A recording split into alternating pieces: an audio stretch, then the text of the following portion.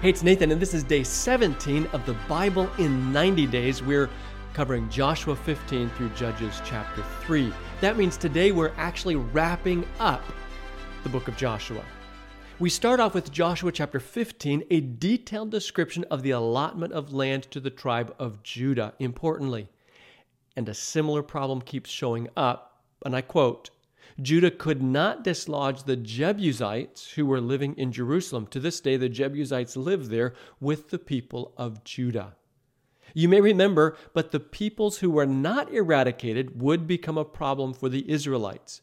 So keep your eye on this. Chapter 16 records the allotments of Ephraim and Manasseh, the sons of Joseph, and it should be noted, and I quote, they did not dislodge the Canaanites living in Gezer. Chapter 17 continues the allotments for Ephraim and Manasseh, and when they complained that the territory was too small, Joshua replied to them, and I quote, go up into the forest and clear land for yourselves there in the land of the Perizzites and Rephaites. Chapter 18 begins with Joshua instructing the remaining 7 tribes to send out survey teams to map out the land. Then lots were to be cast to distribute this newly mapped territory.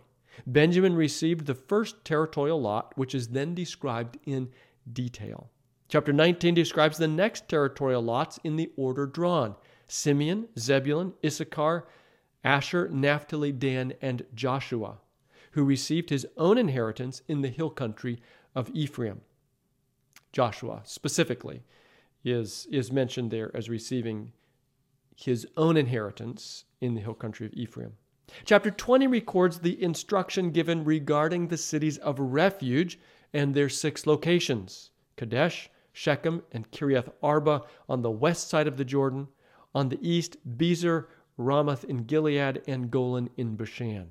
Chapter 21 records the towns and their lands designated among the tribes for the Levites, who were given no singular territorial possession, but rather had a dispersed possession among their fellow tribes. This chapter 21, ends with these beautiful words. So the Lord gave Israel all the land he had sworn to give their ancestors, and they took possession of it and settled there. The Lord gave them rest on every side, just as he had sworn to their ancestors. Not one of their enemies withstood them. The Lord gave all their enemies into their hands. Not one of all the Lord's good promises to Israel failed. Every one was fulfilled. Chapter 22 records the eastern tribes' warriors returning home, the fighting men of Reuben, Gad, and the half-tribe of Manasseh, with Joshua's blessing. Upon coming to Geliloth, near the Jordan, they built an imposing replica of the Lord's altar which Joshua had built. Reports of the altar angered the tribes who accused them of false worship. When confronted about the altar, the Reubenites, Gadites, and Manassites replied, and I quote, it is to be a witness between us and you and the generations that follow, that we will worship the Lord at his sanctuary with our burnt offerings, sacrifices, and fellowship offerings. Thus it would be not an altar for worship, but a perpetual memorial to these 2.5 tribes' connection to the whole of Israel and her God, even though separated by the Jordan River. Chapter 23 records Joshua's farewell address to the leaders, and I quote, after a long time had passed, and the Lord had given Israel rest from all their enemies around them. Joshua by this time was a very old man. And here's more from this farewell speech. Be very strong, be careful to obey all that is written in the book of the law of Moses, without turning aside to the right or to the left. Do not associate with these nations that remain among you. Do not invoke the names of their gods or swear by them. You must not serve them or bow down to them, but you are to hold fast to the Lord your God, as you have until now. Now I am about to go the way of all the earth. You know with all your heart and soul that not one of all the good promises the Lord your God gave you has failed. Every promise has been fulfilled. Not one has failed. But just as all the good things the Lord your God has promised you have come to you, so he will bring on you all the evil things he has threatened, until the Lord your God has destroyed you from this good land he has given you. If you violate the covenant of the Lord your God, which he commanded you, and go and serve other gods and bow down to them, the Lord's anger will burn against you, and you will quickly perish from the good land he has given you. Chapter 24 records the renewal of the covenant at Shechem. In the speech, Joshua urged the people to faithfully worship and obey God, throwing away and rejecting all other gods.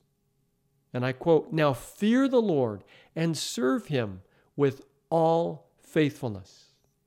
And then Joshua adds his own words, "As for me and my household, we will serve the Lord."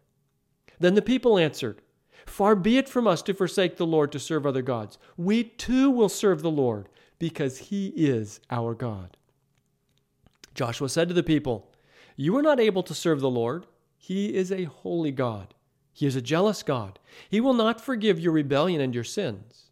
If you forsake the Lord and serve foreign gods, he will turn and bring disaster on you and make an end of you after he has been good to you." But the people said to Joshua, "No, we will serve the Lord." Following this renewal of the covenant. Following this renewal of the covenant, Joshua died and was buried. Then the chapter notes that Joseph's bones, again, that's Joseph from Egyptian fame, brought all the way from Egypt, he was buried, or his bones were buried at Shechem on the land Jacob had bought as a burial plot more than 4 centuries before. That's it for the book of Joshua. Now to the book of Judges. The book of Judges begins a brand new era, spanning between the peoples of the Exodus and Israel's transition to monarchical rule. Judges chapter 1 tells the mixed story of success and failure in conquering the land's inhabitants and settling it. Some tribes, like Judah, made good progress, while others, like Manasseh, simply settled. Judges chapter 2 begins a tragic turn in Israel's history with the angel of the Lord saying this, "You have disobeyed me. Why have you done this? And I have also said, I will not drive them out before you. They will become traps for you, and their gods will become snares for you." Thus, the local nations which Israel had failed to drive out would now begin causing Israel significant trouble. Whenever the Israelites returned to God crying for help, however, he would send a judge to defend and deliver. Unfortunately, when these judges died, the people would go back to their old corrupt ways. Judges chapter 3, our last for this episode, records 3 judges. Othniel, Caleb's younger brother, who brought a 40-year peace. Ehud, who single-handedly executed Eglon, king of Moab, and secured an 80-year peace. And finally, Shamgar, who struck down 600 Philistines with an ox goad, saving Israel.